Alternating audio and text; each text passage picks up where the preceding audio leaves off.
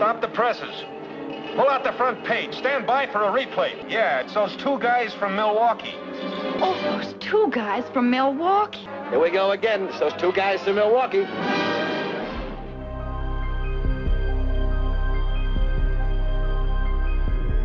Welcome to Unknown Orbits, the podcast in which two writers discuss everything science fiction from Gernsback to Roddenberry. Welcome to episode 29 of Unknown Orbits, Guilty Pleasures. I'm Patrick Baird. I'm Steve Wrightsey. This week we're going to talk about guilty pleasures of ours. Now, I have my own definition of a guilty pleasure. To me, a guilty pleasure is something that you know objectively is not good, but you enjoy it anyway. That sounds good.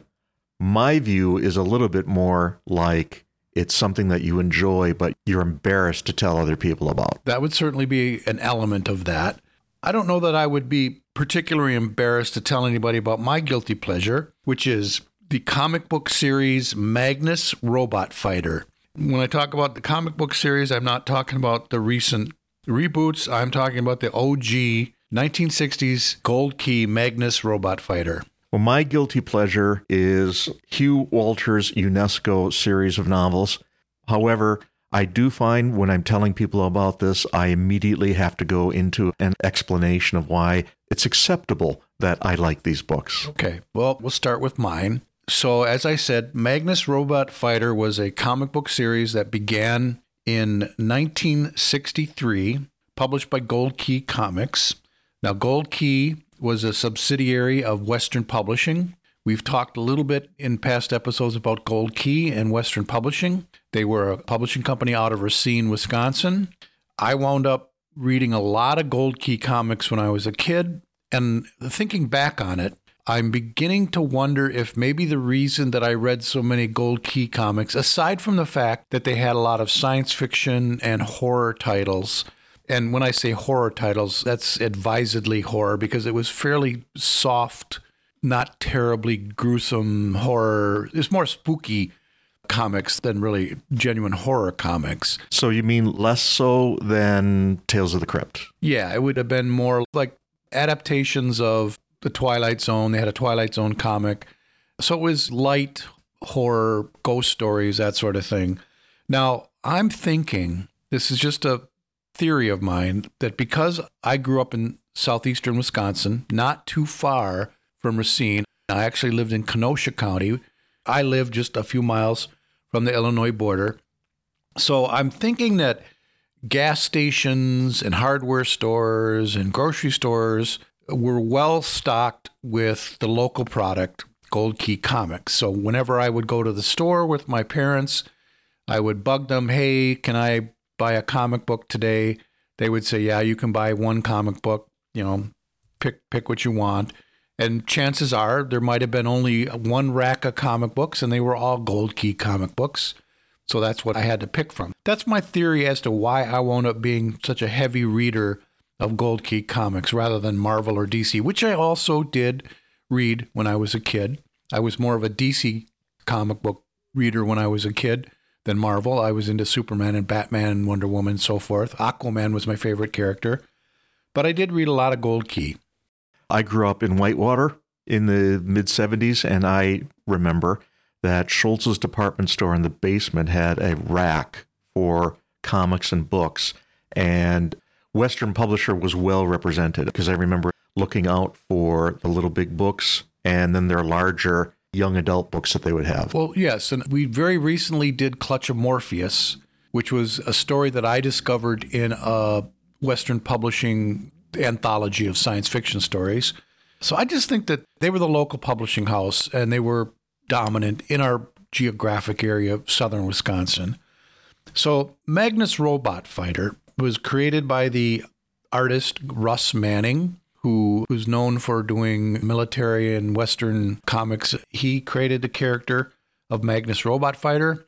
It's set in the year 4000, which is way out in the future. That's like super, super future, 4000 rather than 2010 or 23 or 1997. There's always a struggle between placing it too early and too far out. That's the most remote future date that I can think of for anything that I've ever read off the top of my head. But anyway, so Magnus lives in a world dominated by robots where most of the labor in the world is done by robots, including policing. So there are police robots that handle crime on planet Earth.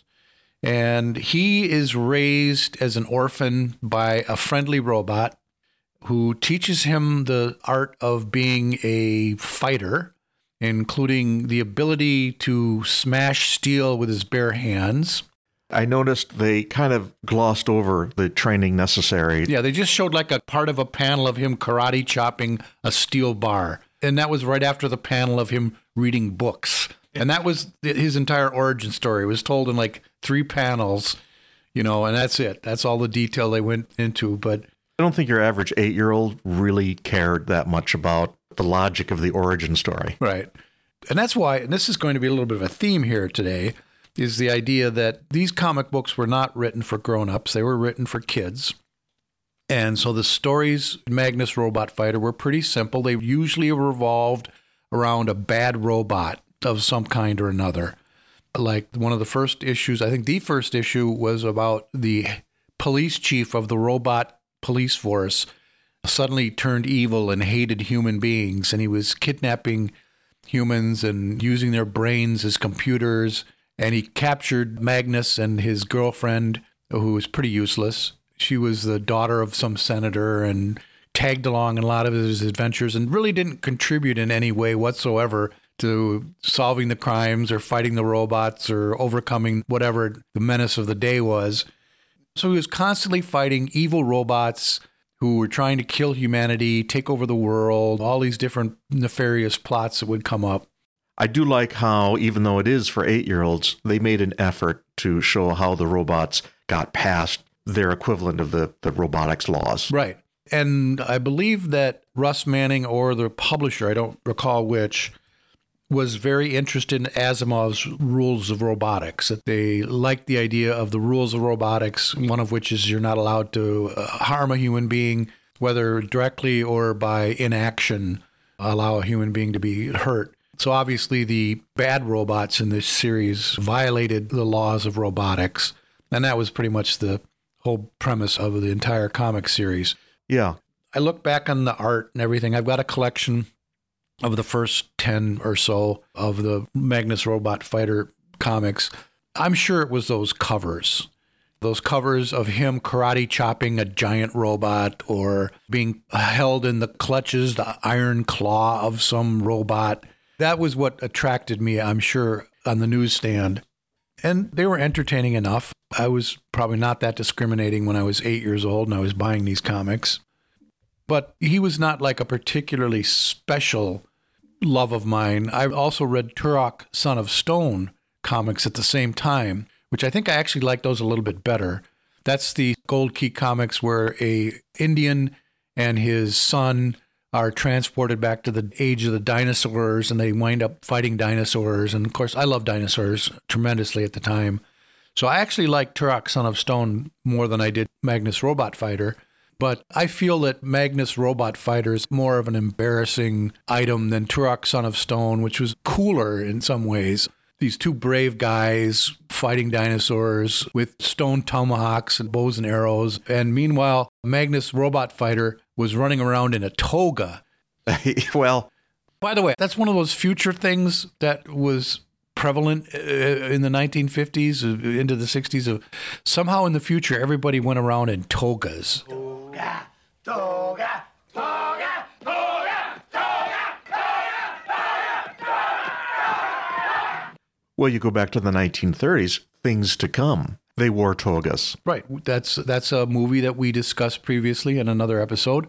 And yes, they all wore togas. I don't know who invented that idea. Maybe that's something we could do a little research on. But for some reason, at some point, the idea of people in the future would walk around in togas took hold. So that was my guilty pleasure, Magnus Robot Fighter. It was clearly written for kids. I mean, specifically young boys. Coming up to the counter with their dirty, sweaty quarter. Yeah, exactly. And then you take it home and you read it 5 times. Then your friends come over and they bring their comic books and you swap comic books and you spend an afternoon just reading comic books together. So that was my guilty pleasure. So tell me about yours, Steve. The series was written by Hugh Walters.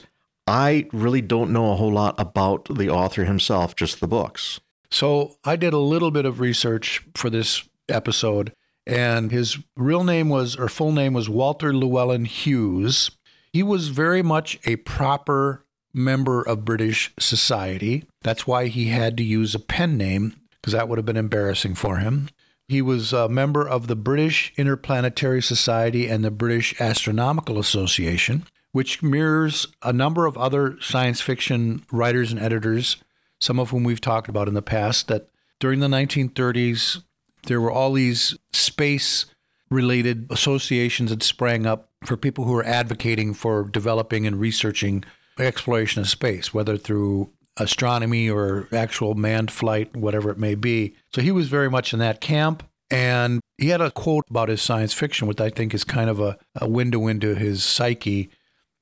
I believe a good science fiction story should 1, entertain, 2, educate painlessly, and 3, inspire the young people of today to be the scientists and technicians of tomorrow. So his books were a little bit aspirational, but let me talk about the series. So UNESCO is his fictional organization.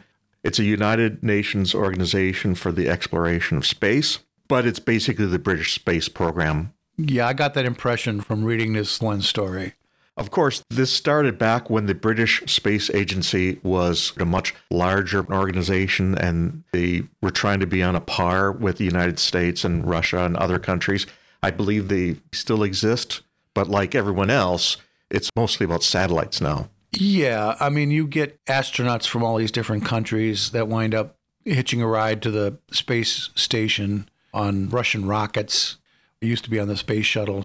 You know, almost every major country has some, I don't know if calling a space program is right, but they have astronauts. So obviously there's got to be some kind of a training space-related program that they have, kind of a space community college. I'm trying to think.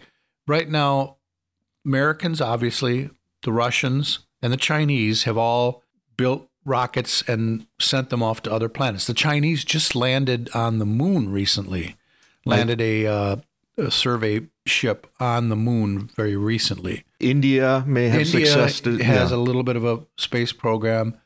Oh, there is a European Space Agency now. Now, how long that European Space Agency's been around, I know that the Common Market, which was the forerunner of the current European Union, that was 1956 or 57. So any joint European Space Agency could have existed, let's say in the 1960s when these books were coming out, and continued on to the current day. The books are about a core group of 4 astronauts from different countries. There's Sergei from Russia, Chris from Britain, Tony from the U.S., and this other guy. This other guy. He's so memorable. It's been a little while. And what was fun for a kid is that the individual novels were all based on a single mission. So the first one I ever read, which is technically outside of our purview, which is why I gave you a different one to read, was called Neptune 1 is Missing, which for a kid is a very exciting, evocative title. It's the spacecraft is missing. It drew me in right away. From time to time, he covered such things as putting astronauts to sleep on long missions, psychic powers, ion drive, which was a big new concept in the 50s and has been used to some success. So you would learn a little bit about the solar system that way. You'd learn about various different speculative types of space technology. Yeah, like Terror by Satellite has a large artificial satellite in Earth's orbit, and the commander goes insane, and he creates a gamma ray laser and beams it to Earth, and he's starting to destroy crops as a demonstration, and then he's just starting to burn up the whole planet to get what he wants. And so these astronauts have to sneak aboard and stop this. And Tony's already there. And by the way, one of the things that appealed to me was that Tony was he was the youngest of the crew. And in fact, in the first book, he was a kid with a rare form of cancer. They were taking him to the moon to see if that would cure him. So Tony was a young American who went into electronics and could use a soldering iron. I was a young American who knew how to use a soldering iron. So, of course, Tony was my favorite character. So these were definitely written for, would you say, preteens, kids? Yeah, kind of like the Heinlein juveniles, 10 to 12 maybe. Okay. So nowadays they might be called young adult, perhaps. There's different categories that I'm not terribly familiar with. But clearly they were kids' books. From his comments about wanting to make sure that science fiction was educational and inspiring, it seems that he was definitely writing for that audience. You read the whole series, or? Nearly. As an adult, I got curious and looked back, and I think he wrote them up to 1980. So there were a number at the end that got increasingly weird because he ran out of planets. I suppose. The main series, Mission to Mercury, Neptune 1, something Uranus. I mean, he tried to work something in Uranus. Passage to Pluto.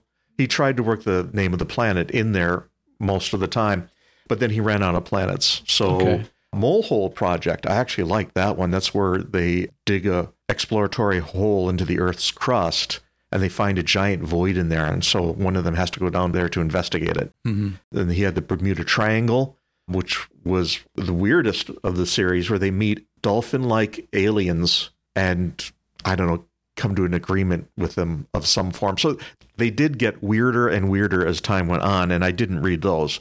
I stopped with basically the books that concern missions to planets. Okay.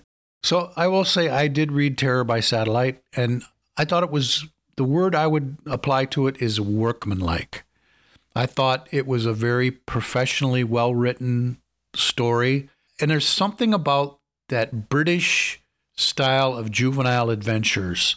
And I'm thinking, you know, the young investigators type books like the Hardy Boys. I believe the Hardy Boys were originally British, weren't they? Oh, I don't know. I was thinking of the stiff upper lip and people staring at each other without expressing their emotion. Well, of course, yes.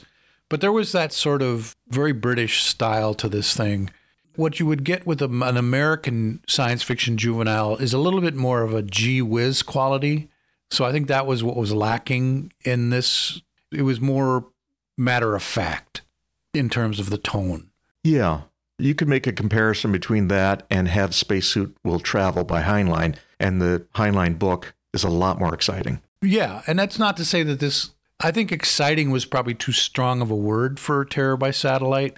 He did a good job of carrying you along with the story, but there was a lot of explaining how he got from point A to point B, and I wouldn't say it was action-packed, really. Yeah. You know. Yeah. Tony's attempt to save everyone by sacrificing himself was written so very British. Yeah, yeah. But it was good. It was not an unenjoyable read for me. So in terms of guilty pleasures, I guess for you, would it be the fact that, you're a grown man and you're reading juvenile science fiction, or? Yes. Okay. I don't think that's too terribly embarrassing to admit. I'm not terribly embarrassed to admit that I still like to look at guys in togas fighting robots with their magical ability to smash steel with their bare hands. I'm not embarrassed to admit that I still enjoy that. My feeling on Magnus is it's a time filler, but exciting for kids. It's got the old tropes of one man against tyranny, traveling from town to town, fighting tyranny. And he often fights lots of robots. Like sometimes he's fighting literally hordes of robots.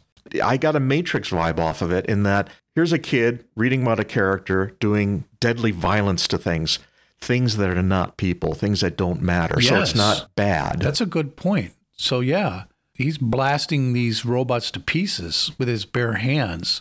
So you couldn't do that in a children's comic book where he's tearing people apart with his bare hands. Yeah. But somehow if it's a bunch of robots, well, that's okay. So that's a good point. I had never thought of it that way, but that's an interesting take. Both these things are fairly simple, as they should be for children. We remember them now because we had such fond memories of discovering them and reading them at the time. Mm-hmm. Before we move on to our surprisingly mutual honorable mention, I remember The UNESCO series was the first series of books I was reading out of my small town library, where I walked in one day and there was a new one. And it was such a wonderful feeling. That had to be really exciting. There's nothing that I read as a series when I was a kid out of a library that gave me that kind of experience.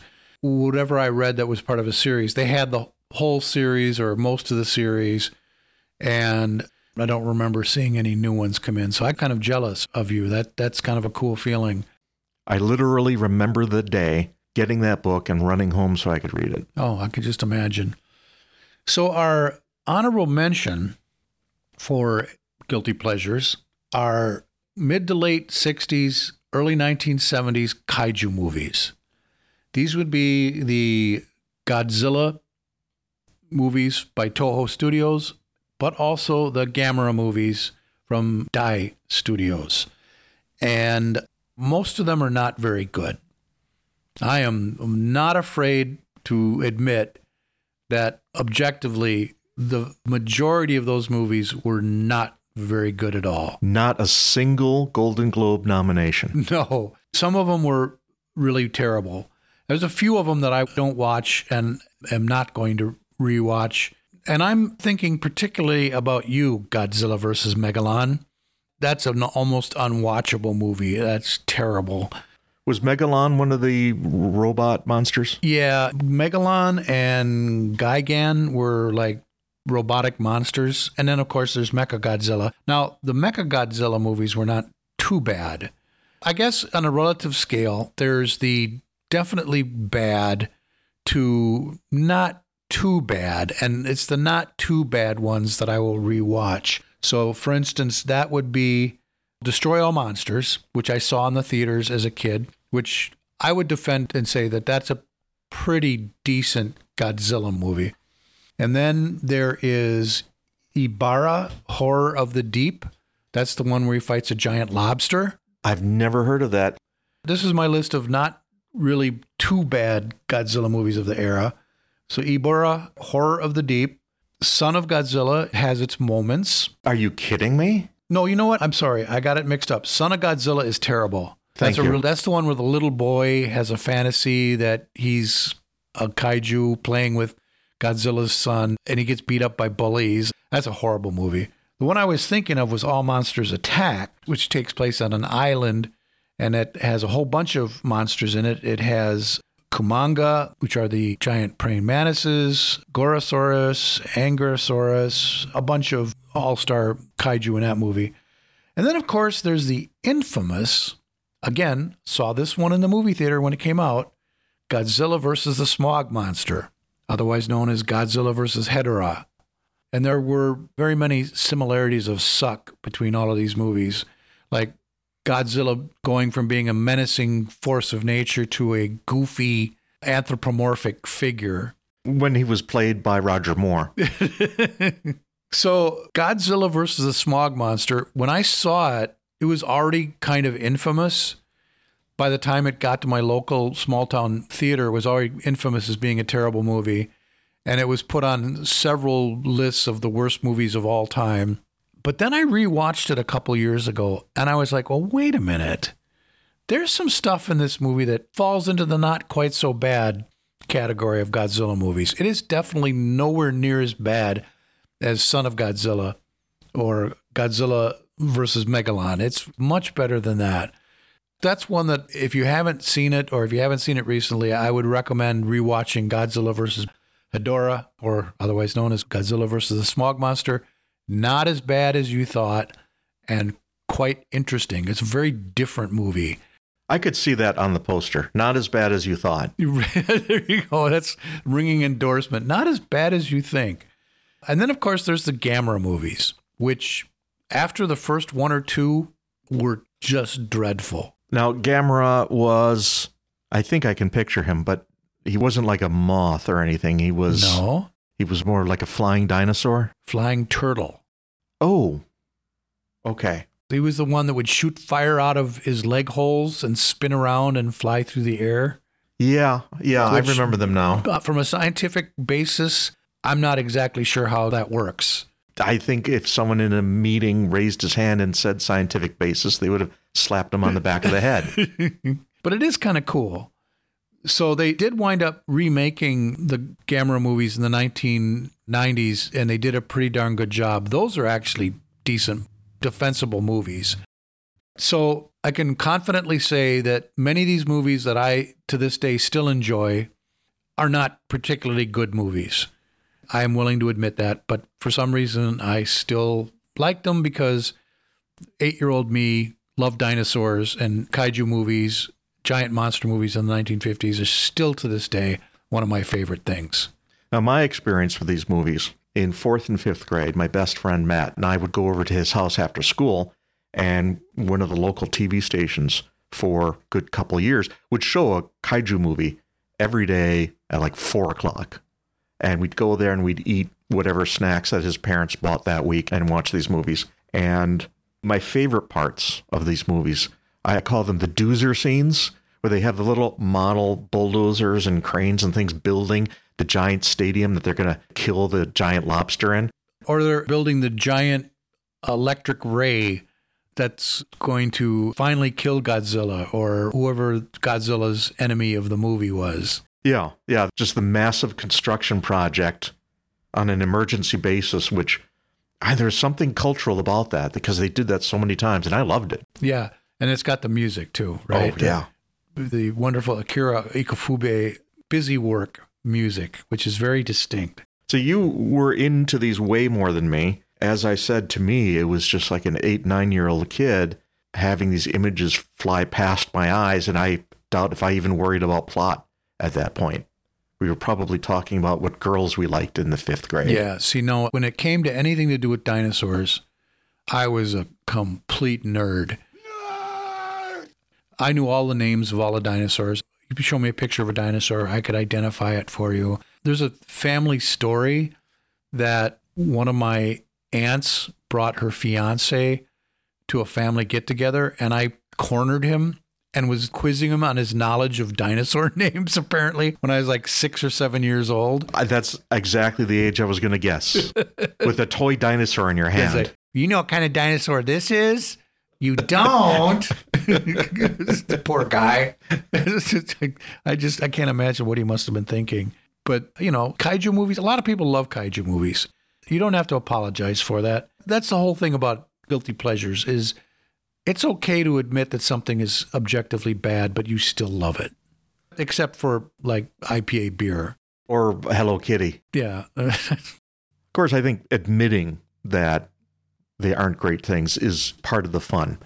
I don't think I'd have a lot of respect for someone who tried to claim that the Godzilla movies were the best cinema of all time. No. You could make that claim about the very first Godzilla movie, but then even the first sequel went downhill in terms of quality and seriousness. The first movie was a serious movie. It was an allegory about atomic warfare made by a country that had actually experienced atomic warfare. But after that, no.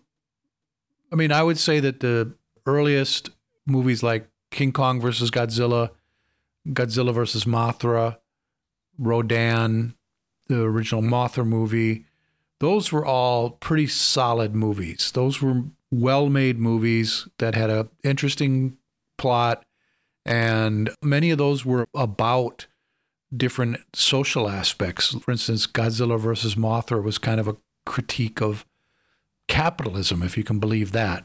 If you remember, the unscrupulous promoter bought the Mothra egg from the fishermen and then screwed them out of the payment. Yeah, that's pushing it a little hard to say that that was a serious commentary on society, but you know, it had that element to it which was completely missing from the later movies that were explicitly made for kids. That's one of the things that happened with the Toho kaiju movies was that round about 1966, the special effects supervisor Eiji Tsusabura kind of gained more control over the series, and they were making TV shows at the time as well. And that came into it, and the producers decided they wanted to try to focus more towards children as their audience rather than a wider audience is what they had before. So that kind of explains the direction that the series took at that point.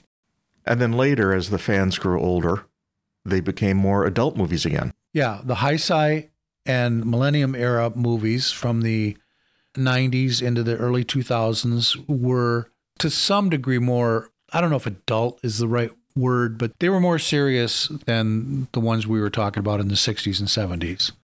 Of course, any series of movies that goes on for so long is going to have changes. James Bond, for example. Roger Moore. Some of those movies are terrible, in my opinion. It's The Man with a Golden Gun, where there's a chase scene involving an AMC Matador. Now, I don't know if any of you have ever driven or owned an American Motors car of the 1970s, particularly the Matador, or perhaps the more infamous Gremlin. Oh, yes, the Gremlin. Those were some of the worst cars ever made in America. And the fact that James Bond was seriously having a chase scene using what was one of the worst cars ever made in this country, I can't get past that. It's so terrible. And that's also the one that had that comical Southern sheriff in it. Yeah, the boat chase. Yeah, oh my God. Some of those movies are just unwatchable. And then there was the one where Roger Moore is hiding out with a Eastern European circus, and they have James Bond dressed up as a clown with full clown makeup on. Yeah, I think that's Octopussy, and that could be the lowest point in the entire James Bond series, the clown James Bond moment. There's a few bad moments, but that is certainly, if not the worst, one of the worst moments in that series. Yeah. And these were movies made for grown-ups. Although you got to wonder if maybe some part of the producer's mind was like, well, let's make these a little more palatable to little kids. Oh, God, something for the kids. Oh, God, what a terrible idea. So anyway, those have been our guilty pleasures. Yeah, and I'm not ashamed at all to admit it. I am only slightly ashamed. All right. Well, that's it for episode 29. Please tune in next week for another journey into the golden age of science fiction. I'm Patrick Baird. I'm Steve Wrightsey. Keep watching the sky. That's all for today. Pat and I thank you for listening and invite you to come back for the next episode of Unknown Orbits.